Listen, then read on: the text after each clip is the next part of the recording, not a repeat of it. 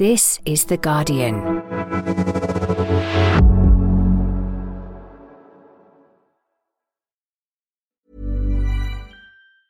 Tired of ads barging into your favorite news podcasts?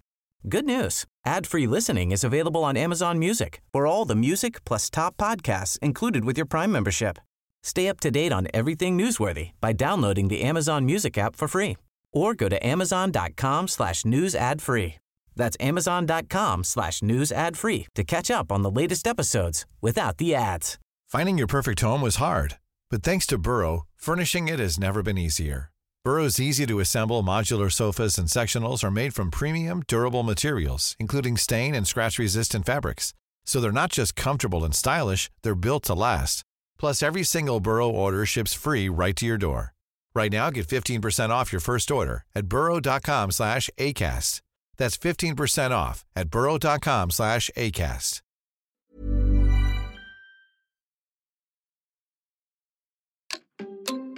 Just when you thought Boris Johnson would dominate this week's headlines, Rishi Sunak steams in with a press conference on his clown car of a government and its Rwanda plan. I will not allow a foreign court to block these flights. But will it be enough to silence his right-wing critics like Suella Braverman and the just-departed former Minister Robert Jenrick? And after 2 days of gruelling questioning in front of the COVID inquiry, what have we learned from Boris Johnson? We should have twigged. We should collectively have twigged much sooner. I should have twigged. Oh, OK, you're forgiven. I'm John Harris, and you're listening to Politics Weekly UK for The Guardian. Joining me today are The Guardian columnists Gabby Hinsliff and Raphael Bear. Hello to you both. Hello. Hello, John. Right, in the course of today, each of you, by dint of what you do for a living, has been following the political news. Raph, I know you watched Rishi Sunak's sudden press conference. Gabby, for 2 days, you've been forensically following Boris Johnson's testimony at the COVID inquiry. How are you both feeling in the intersection of emotion and politics after those experiences? Ready for a drink. Is that an emotion? That'll do. Yeah, well, Rishi spoke quite early in the morning, so I would have been a bit cheeky to have a drink then. Although I must say, to his credit, and it's the only positive thing I'm going to say about the Prime Minister, I think, he was punctual. Because I remember when Theresa May and Boris Johnson used to do those emergency press conferences, they'd keep you waiting for about half an hour, 40 minutes. Rishi Sunak says it's going to be 11 o'clock, he's at the podium. So, yeah, half a clap for that. Apart from that, it was appalling. He's doomed, but he's on time. That may be his epitaph. Very tidy as well, apparently, yeah. It's not going to help him. Let's talk about the mess Rishi Sunak has landed in. At the start of this week, we did think that Boris Johnson at the COVID inquiry would be the big story in our innocence.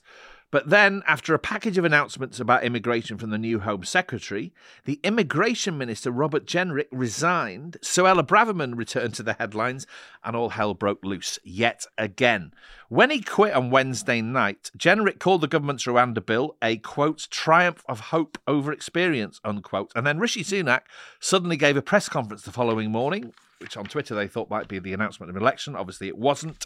And Rishi Sunak said this. Let me just go through the ways that individual illegal migrants try and stay. Claiming asylum, that's now blocked. Abuse of our modern slavery rules, blocked. The idea that Rwanda isn't safe, blocked. The risk of being sent to some other country, blocked. And spurious human rights claims, you'd better believe that we've blocked those too because we're completely disapplying all the relevant sections of the Human Rights Act. At that press conference, Rishi Sunak was asked about the resignation of Robert Jenrick, and he sounded rather tetchy in response.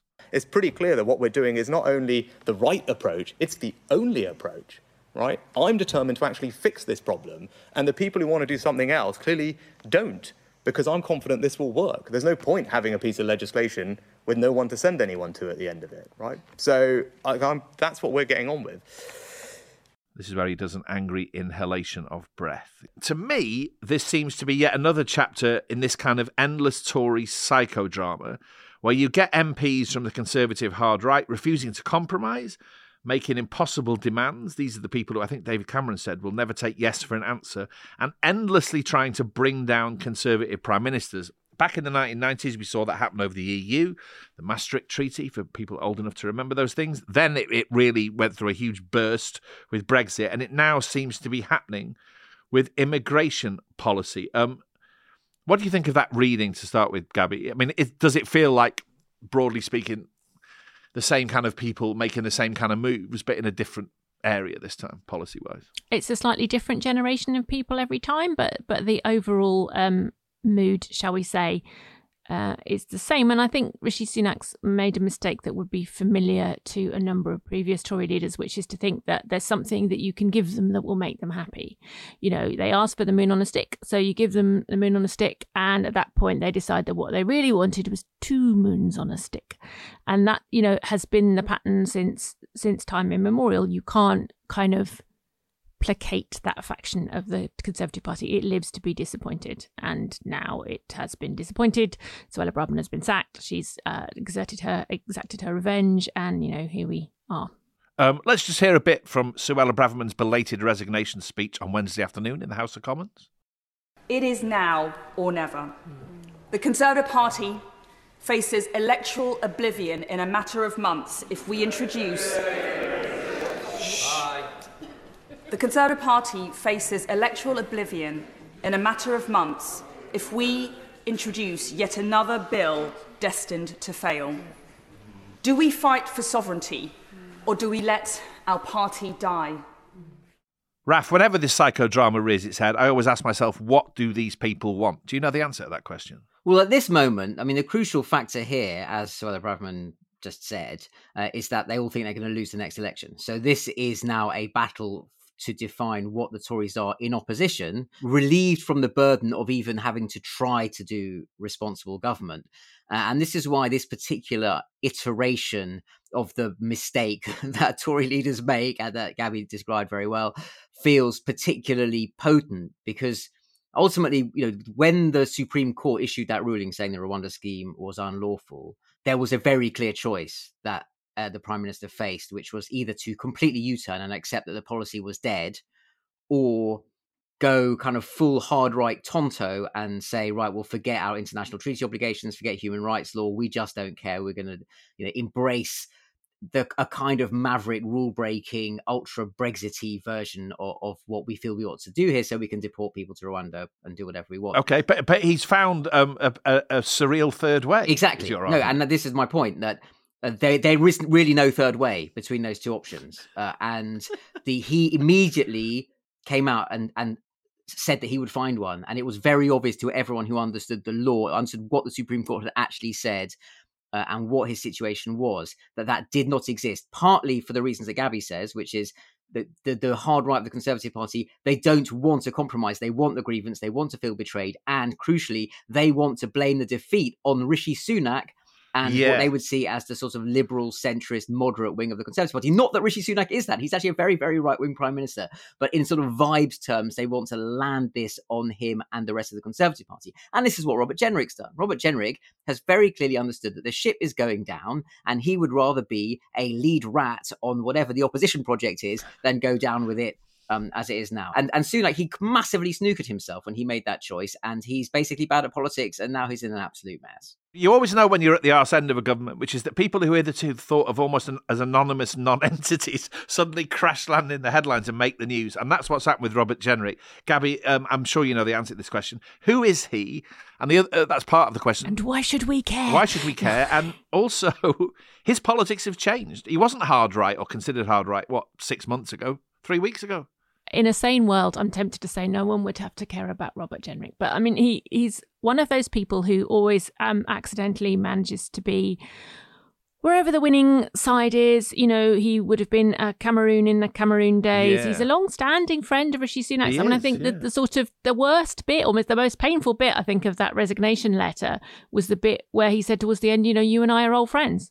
And he was put into the Home Office, everybody thought at the time, as the sort of number 10 spy in the cab, you know, someone who would be kind of the Sunak loyalist in a department where Suella Braverman was going off reservation. There have been signs over the last couple of weeks that wasn't the case. He said very openly that he would have cracked down on immigration harder if he'd been allowed to, essentially blaming the Prime Minister for the fact that he hadn't. At that point, I think, you know, the writing was on the wall.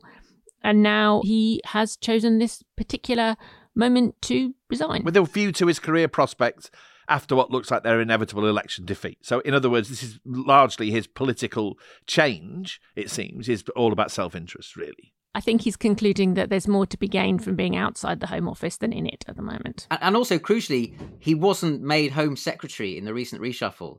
And that must be very frustrating for him, because if he knew he was going to lose anyway, to have been one of the big cabinet roles would put him in a very different position in an opposition party. And he will go into opposition, or he was looking at going into opposition, having just been a Minister of State at the Home Office. So his just raw political calculation means, in terms of where he piles his political chips, actually he's made a decision based on that. And one other thing that's worth remembering about Robert Jenrick, he should never have bounced back from the disgrace of fast-tracking a planning application that is complicated. But broadly speaking, I mean, this is a slippery character. The kind of slippery character who a good political dramatist writes into a play about the arse end of a government, let's be honest.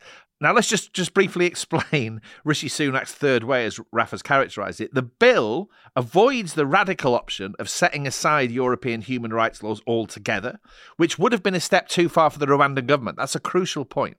The price of the Rwandan government's involvement is exactly the European aspect, which Braverman and Jenrick don't like. Now, the legislation doesn't stop people lodging appeals against their deportation on the grounds that it breaches Britain's obligations under the European Convention on Human Rights. That's what the anti-Sunakites say they object to. Here's a question. Will this bill even get through? It's going to come into the House of Commons next week. It would be very unusual for it to fall at the second reading in the Commons when there is still the option for, if you start with the sort of one nation moderate, for want of a better word, wing of the Conservative Party that will object to what they see as currently drafted as essentially an attack on the rule of law by an overmighty executive, among other things, which it is, by the way, and I'm happy to explain why. They will probably want to bolster Rishi Sunak's position for fear of the whole thing completely unravelling, in the expectation that the Lords will do violence to the bits of the bill they hate. And the noises, as I understand at the moment, is that actually the hardliners, do they necessarily have the numbers? So it might well get through the Commons, but it will definitely get bogged down in the Lords. Gabby, where does all this leave the theory that Rishi Sunak was sort of rearing up for a contrived, confected fight about this bill as part of the preparation for the next election?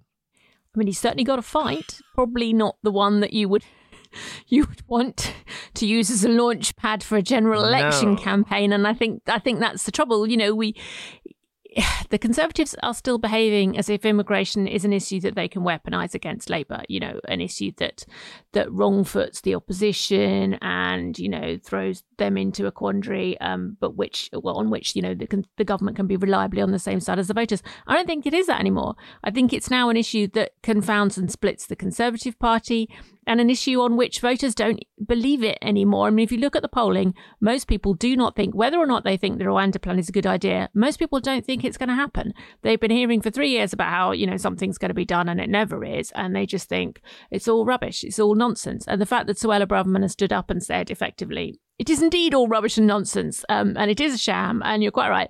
The whole thing is just wildly unconvincing.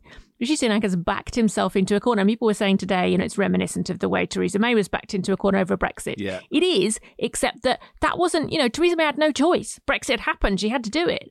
Rishi Sunak did not have to pick this fight over immigration that he's chosen to have and lost. Yes, this is quite sort of curb your enthusiasm politics, isn't it? Where you come up with a clever scheme to get one over your adversaries and then you come out of it much the worst.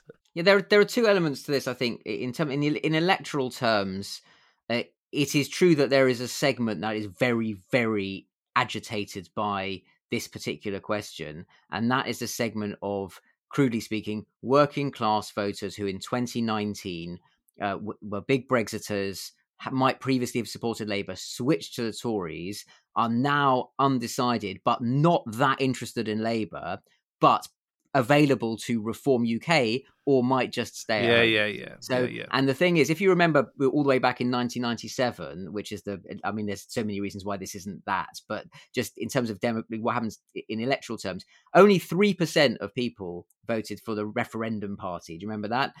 But an awful lot of Tories stayed home, and in combination, that massively increased the damage that was done to the Tory party. And the danger of something analogous happening now is quite significant for the Tories. It could make the difference between just losing and getting absolutely annihilated. So you can understand why the Tories think, I can say it's all about Labour, but the most important thing is we need these particular voters to stay with us in the next election to avoid losing dozens and dozens of seats. Earlier in the week, we're still on immigration here, but in a very different way. The government tried to take control of the narrative with the new Home Secretary, James Cleverly, announcing that, among other things, overseas care workers will not be allowed to bring their family dependents to the UK. He announced the skilled worker visa minimum salary rising nearly 50% from £26,200 to £38,700, although it is said health and care workers will get some special dispensation. And perhaps most toxically of all, he announced that the minimum salary threshold for a family visa whereby a partner or spouse can bring their other half into the country is going to be raised from round about £18,000 to £38,700. So if you fall in love with someone overseas and you don't earn that amount of money, tough. You ain't going to get to live with them. That's an unbelievable thing for a government to announce, isn't it, Gabby? Yes, and I don't think they've thought through quite where the opposition to this is going to come from. You know, it isn't just the people that they would expect to be opposed to this. I think there are going to be an awful lot of Tory voters who suddenly realise that this means that when their daughter moved to New Zealand to live with her lovely New Zealand husband and their lovely New Zealand abiding children, that means that she won't now be able to come home unless she earns that kind of salary. It means that British people who have fallen in love with a citizen from another country won't be able to settle here unless they're earning what is, you know, it's only the top 25% of British earners who fall into this salary bracket. And I think once you start hearing stories of families split up by this, you know, grandparents who can't see their grandchildren, people who can't live in the same country as their spouse, you know, families divided across different continents, I don't think it's going to seem like such a smart idea anymore. I actually did quite a big in-depth article about 5 or 6 years ago about how cruel the consequences were of the old £18,000-ish threshold. You know, I met people whose children had never really met their fathers and all of that stuff. There were really, really awful human stories then, let alone what happens when it's raised to this extent. The other thing is, this is one of those Tory policies, Raf, which really seems all the more toxic, given that it's coming from a party that bangs on about the loveliness of the small state and the desirability of personal freedom. And you've got a government legislating here to tell people who they can and can't be in relationships with. That there's a dissonance there that some conservatives must feel. Yeah, and family values. I mean, this is the Conservative Party essentially legislating a line down the mattress in people's bedrooms on the basis that, you know, one half of the couple is foreign and not a UK citizen. And I think Gabby's right. It seems to me symptomatic of things not having been thought through. So what will happen as a result of that? Do you expect this part of these generally awful proposals, this specific part then, to fade away, to die, to be kicked in the long grass? They will change this, but for exactly the reason that Gabby says. I think they haven't understood who they're actually talking about and what they will find. And this, you know, thinking about it again in electoral terms, the other side of that, the calculation, the equation that, you know, we were talking about a moment ago in terms of who are the voters who are flirting with reform, who really want action on small votes. There's another group of voters who also voted Conservative in 2019, but might have been Remainers or didn't really care that much either way about Brexit. They really, really didn't want Jeremy Corbyn to be Prime Minister. That was a particular reason they voted for Boris Johnson. They don't like Boris Johnson,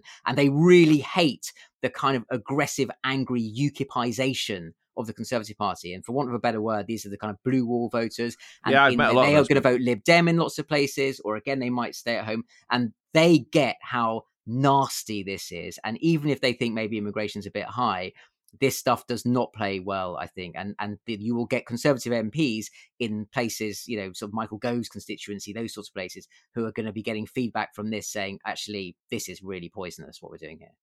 I agree with Raf, but I don't think it's just them. I think this measure falls into the same trap that government fell into in the same package by, you know, wanting to restrict care workers' visas and NHS workers' visas. You know, it's thinking that anything that brings down immigration is good.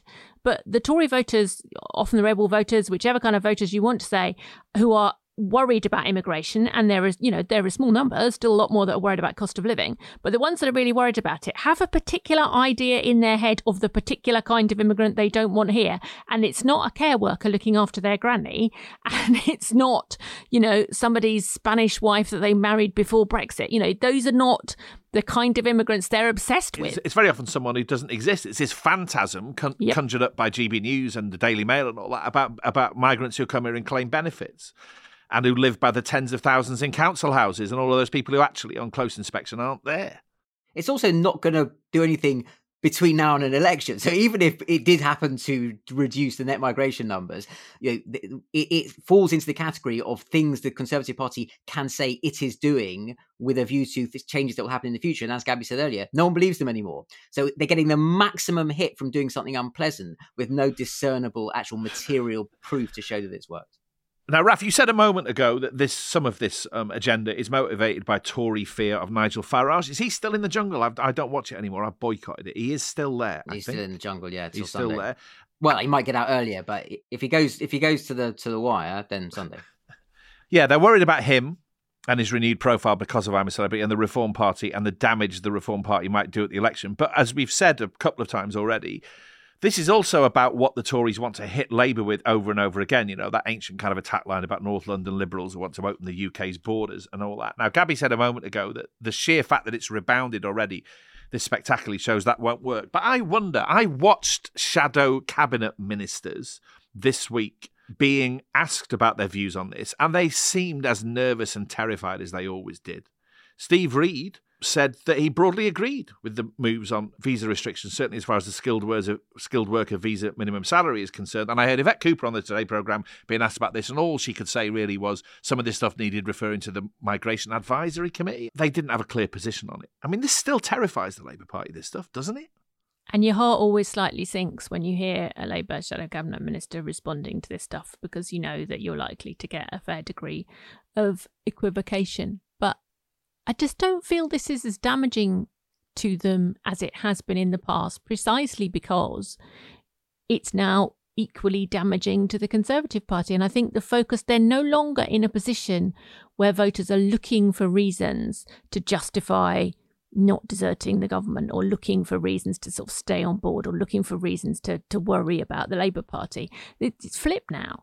People are actively looking for reasons to support the Labour Party. That's the change, and they're actively thinking, well, I don't like that. I don't like what I heard there, but God, what am I going to do? I'm not going to vote for this shower of a government. So that's the flip that, wasn't true a year ago. Do you think there'll ever come a point, even after the election, when a Labour politician might say, come on, we've got to be honest with ourselves here, and toxic policies like these sit very awkwardly in a world in which the person who tells the pollster that they're very wound up about immigration goes to hospital and gets fixed by someone born overseas, and when they go into a care home, or one of their relatives does, they get looked after by someone born overseas. And there is an awful hypocrisy in the collective British attitude to this that at some stage might have to be called out, particularly by a centre-left party of government. Yeah, well, first of all, I'd say two things. One thing, this side of an election, what is available to the Labour Party is to turn it into a conversation about competence and say, well, whatever you think, clearly this government is messing up. And Yvette Cooper, I think, holds that line fairly she's quite well, good at actually. that. She's quite good at that. In terms of subsequently, I think it's certainly available as a position, and you'd need a very good communicator to pull it off. I do think the quid pro quo from that is the Liberal left has to not flip out every time a centrist, moderate, centre-left Labour person tries to calibrate the position in recognising you need some kind of border control, and hear any single allusion to the requirement of any kind of sort of controls or limitations as just pandering to Tory policy, essentially sort of trotting after the hard right and indulging racism. So it's and you've seen this because actually Keir Starmer himself has articulated tentatively some of the things you just said in terms of actually what works with small boats is dealing with France, getting deals done. Basically, the problem is the gangs that are running this cross-channel traffic. They're awful people. And he got a very hard time from the left and from the Labour left and more widely progressive opinion, as if he was just being a kind of a Suella Braverman sort of light figure. And so if there's no slack, no quarter given to a centre-left argument on this, because it's always presented as basically red Toryism, it is very difficult to land that argument you just articulated. This is the trickiness of politics in the age of Twitter, or X, as we must now call it. Right, let's pause there for a minute. When we come back after the break, we're going to be talking about good old Boris Johnson and his appearance in front of the COVID inquiry.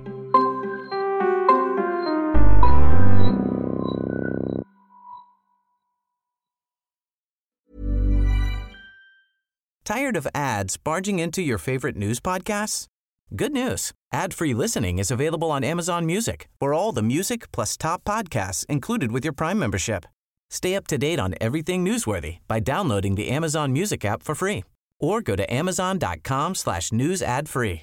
That's amazon.com/news ad free to catch up on the latest episodes without the ads. Introducing Wondersuite from Bluehost.com. Website creation is hard. But now with Bluehost, you can answer a few simple questions about your business and get a unique WordPress website or store right away. From there, you can customize your design, colors, and content. And Bluehost automatically helps you get found in search engines like Google and Bing. From step-by-step guidance to suggested plugins, Bluehost makes WordPress wonderful for everyone. Go to bluehost.com/wondersuite.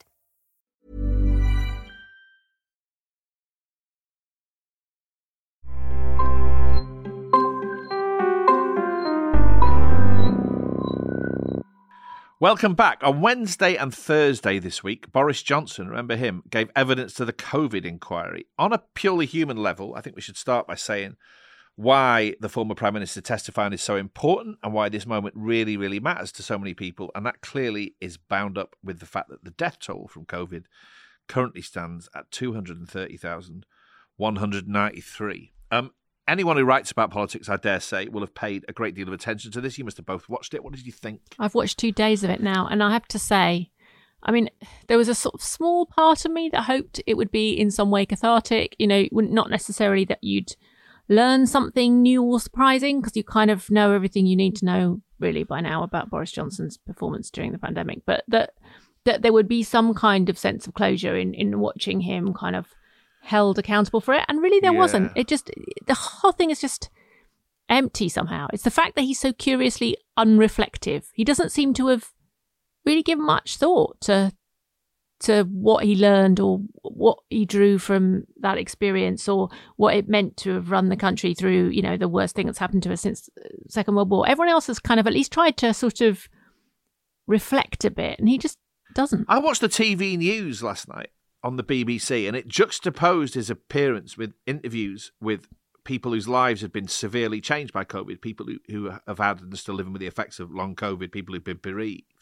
And as Gabby said, there was sort of an expectation within the way that coverage was put together of some sort of reckoning or catharsis or resolution. You know, that was the way this was all trailed, and it just didn't materialise. I wonder, you know, maybe this is just, you know, the sort of fourth or fifth aftershock of Johnson's premiership, and the one act of reckoning we've had so far in its own imperfect way was his resignation, and that's it. Yeah, I think the most revealing moment in 2 days of testimony was in the first 10 minutes, and that was when he started out saying, "I'm going to," with an apology of sorts. He articulated what, you know, was in the form of an apology, and he was then asked by Hugo Keith, the Casey acting for the inquiry, just to specify what exactly it was he was apologising for, and he couldn't. Yeah. That was the answer he found the hardest. He literally couldn't articulate what it was he was actually sorry for. And then after that, there were his self-justifications and, you know, this sort of pseudo-candor where he sort of tries to show a bit of contrition for the fact that things didn't go as perfectly as they might have done. I mean, but other than that, we didn't learn very much. And I think you're right. There was this sense really that actually the interesting bit now that everyone's got a settled view on Boris Johnson's character and what he's like, why he was bad at being Prime Minister. And then the interesting thing is the nature of the decisions they were having to take. It turns out to be genuinely hard. Actually, the balance between when you lock down, when you lift the restrictions, the economic harm, stopping kids going to school. Those were genuinely interesting questions for which we don't have answers. And asking him for his opinion or to explain why he thinks the government was rubbish at making those decisions doesn't get you any closer to that. So actually, I found myself thinking, I don't care what he thinks about this stuff. I want answers to those questions. You almost felt as if he'd been... Hold on, Gabby, because the listeners deserve to hear his apology or half apology or quarter apology. Let's hear him attempting to sound contrite. Could I say, by your leave, that I understand the feelings of these victims and their families, and I am deeply sorry for the pain and the loss and the suffering of those victims and their families. Right, sorry, Gabby, before Boris Johnson so rudely interrupted you with his apology, you were going to say... Wouldn't be the first to have been rudely interrupted by Boris Johnson. There's something about... The impression that you got was that somehow... I mean, the role of a prime minister in a crisis like that, and I'm going to get everything right, obviously, and I was kind of ready to hear an explanation that said, look, these were incredibly difficult decisions and, there were no good answers to a lot of them. There were going to be terrible things that happened whichever way we jumped. And some kind of, I think that's fair. I would have accepted that. But instead what you got was, it sounded as if, the decisions were all being taken by some other adult in the room. And Boris Johnson was just sort of like this kind of giant man-child, kind of tugging on the grown-up sleeves when they were busy, saying, can someone explain to me why this stupid idea is a stupid idea? And instead of providing what you'd expect the Prime Minister to provide, which is a proper challenge and pushback and interrogating the evidence in front of you and saying, well, hang on, you said this, but what I've heard from NervTag says this. And, are you sure that's right when this was the evidence given to Sage next week? There's none of that. There is literally just floundering around and then saying, but, what I've seen on the front of the Spectator this week, or, someone I bumped into in the street said X, Y, Z, it's ridiculous. I think that's absolutely right, and a crucial point that actually the thing in which he incriminated himself most in that testimony was the tacit admission that he wasn't leading at all. Every self-exculpation he gave consisted of saying this was everyone's failure collectively, this was going wrong, it was very, the fact it was hard, other countries were finding this hard as well. And it was all suffused with this sense that he was not actually leading the country at that time. His choice of words from time to time was quite astounding. Let's just hear a bit about Boris Johnson admitting that perhaps they should have realised the urgency of the looming pandemic before they did. I mean, just so you know, I look at all this stuff in which we seem so oblivious with horror now. I mean, we should have twigged. We should collectively have twigged. Much sooner. I should have twigged. That's real sort of Blackadder officer class stuff. That reminded me of, you'd imagine the famous General Melchett, played by Stephen Fry, talking about the Battle of the Somme. It twigged it would be quite as awful as that chap's. It was dreadful, dreadful stuff. It's also massively dishonest, because the evidence that was shown to him in the inquiry around that time showed that, there were things in his red boxes saying in January and February, it's now reasonable to expect this is going to be in our more bad case scenario, and lots of people might well die from this. So he was just lying, basically. He didn't even twig when he saw what we all saw, which was those very vivid images of what was going on in Italy. Now, I don't know about you, but I knew. Once I saw, I think it was a great line of ambulances queuing outside an Italian hospital, and I thought, my God, this thing is coming for us, right? And if you take him at his word, the Prime Minister of the UK thought, that doesn't seem to be anything to worry about very much. Good heavens. There was a very telltale moment in one answer when he said, was talking about what he knew at a particular time, and he said, insofar as I was paying attention. And I thought, yeah, that'll be why you don't seem to have got it. And it continued throughout. I mean, there's an understandable, in some ways, position that, and I think this happened to a lot of people, to be fair, happened to Sage as well. It happened to a lot of people at the beginning, where it took a while to sink in that what you were seeing was really what you were seeing. It was so enormous that it took a while to take in. Fair enough. But then, when he was asked about Eat Out to Help Out, for example, did it not occur to you that maybe sending people into restaurants in the middle of a pandemic would possibly be a bad idea? He said, well, it wasn't presented to me that way by the Treasury, like as if, how could I possibly be expected to know at this stage in the summer, after however many thousand people have died and we've been through one lockdown? How could I, a mere Prime Minister, have guessed that this might be possibly something to question? And it's just like, oh, well, fair enough then, mate. You didn't know. And an equally very revealing moment in recovering that January-February period when he's thinking, well, yeah, how was I supposed to know? He also cites as an example the fact that it wasn't politically salient. He said, no one had asked me about this at PMQs yet. As if that's the thing you need to know. That's you're getting all the data. If you turned up at Cobra meetings, you would know some of this stuff. But because no one's asked him PMQs, he doesn't feel politically threatened by it. He said that explicitly. It wasn't on his political consciousness. He basically was, I think, was the phrase he used. And again, such a dereliction of leadership. It's unbelievable. Actually, it's entirely believable. You made reference to this a bit already, but what struck me watching it this afternoon was how vividly it demonstrated that he has just no notion of detail, right? Absolutely none. It sounds like a panicked person in a university interview. And you almost have to sort of check yourself to realise who they're questioning and what they're asking him about. Of course, moving on to Partygate, he was defiant about Partygate and the idea that it was all a load of fuss about nothing. I suppose we should hear a bit of that by way of torturing ourselves.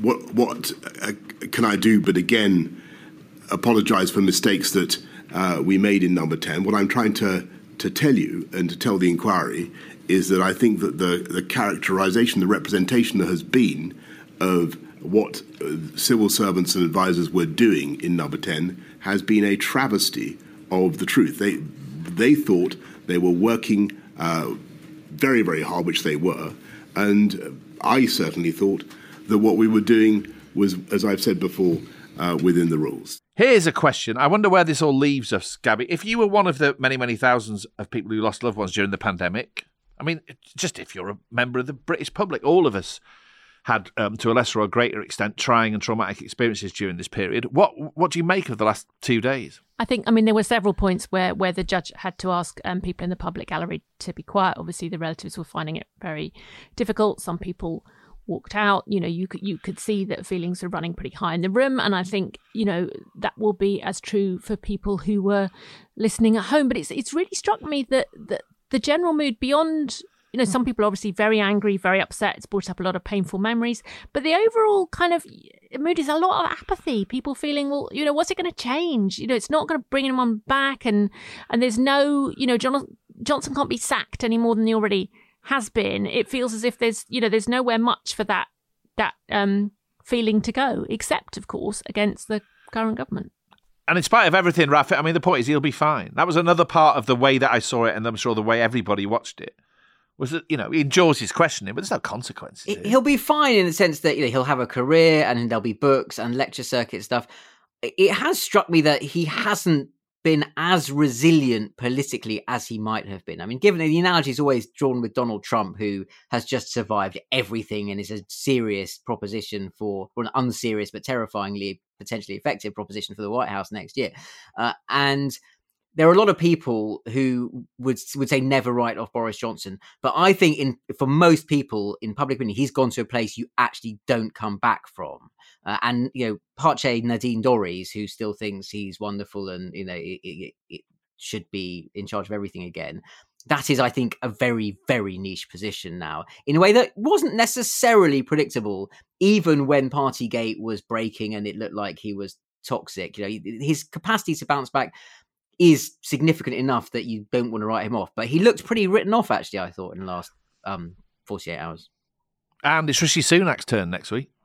Yeah, and I think we've probably heard enough over the last couple of days. The inquiry tends to keep its powder dry, but from what we've heard, there's definitely questions to be asked about his opposition to the first lockdown, about where he was in the autumn lockdown. It sounded from a couple of things that came out during this hearing as if he was quite, as if Hugo Keith was arguing he'd been quite influential on Boris Johnson's resistance to lockdown. And of course, there's Eat Out to Help Out or Eat Out to Help the Virus, as it became known. And the fact that the chief scientific advisor has said that he wasn't consulted before the Treasury took this measure. So presumably because they were well aware of what scientists were likely to say about that. That's the big one, isn't it? In terms of having some sense of drama and things being at stake, Raf, Sunak's appearance will be much fuller of a sense of things like that, won't it? Yeah, he's a serving prime minister and he's appearing in what, in terms of the optics of it, for want of a better term, is the dog. He's being questioned by a KC about decisions he made that might or might not have resulted in the tens of thousands of people getting very ill and dying. So that is necessarily, I think, politically more significant than relitigating the awfulness of Boris Johnson's political judgment and character. It's been, for some reason, I don't know about you, it's felt like a very, very long week this week. And I suppose that's because of this awful sort of Groundhog Day sense that I have about politics. For as long as we have to wait until the election, it seems to me, this week was a reminder that we're just stuck, aren't we? The cold and dark aren't helping, I suppose, but Sunak is there, landing himself in it yet again. Suella Braverman's on manoeuvres yet again. There's toxic stuff swirling around about immigration yet again. And Boris Johnson is in the news talking about COVID and Partygate yet again. I just have this sense of, well, how many more times do I have to watch this film? It feels like we're all just marking time now as well. I mean, I never say that the outcome of an election is, set in stone, but I think we're getting more and more sure this government doesn't look long for this world. And you kind of, why keep it, hanging on? It's time to put it out of its misery. It needs to go and live on a nice farm in Kent at this point. Or a condo in Los Angeles, more to the point, Raf. I mean, Sunak must have had enough within himself, mustn't he? Imagine turning up to work every day to be faced with this. I don't want to sound unnecessarily generous towards him. I don't really feel like that, but you know what I'm saying. His tone in the press conference that we talked about at the beginning, and which revealed something that we've seen in him before, and I know some Conservative MPs are a bit worried about, that slight sense of resentment that British politics collectively is being ungrateful for the hard work that he's put in on its behalf.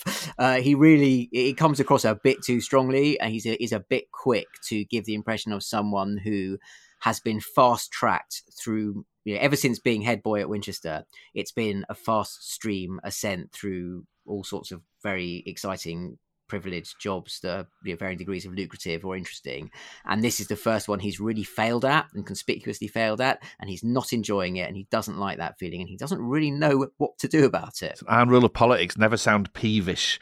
On that note, we will bring things to a close. Thank you for joining us, Raf and Gabby. Thank you. Thank you. Thank you for listening. I hope you enjoyed today's episode. If you did, make sure you subscribe to Politics Weekly UK wherever you get your podcast. This cheery episode was produced by Frankie Toby. The music is by Axel Kacoutier, and the executive producers are Maz Ebtahaj and Nicole Jackson.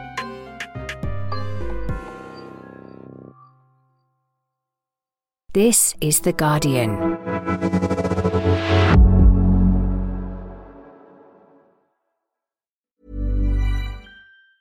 Tired of ads barging into your favorite news podcasts? Good news. Ad-free listening is available on Amazon Music for all the music plus top podcasts included with your Prime membership. Stay up to date on everything newsworthy by downloading the Amazon Music app for free or go to amazon.com/news ad free. That's amazon.com/news ad free to catch up on the latest episodes without the ads.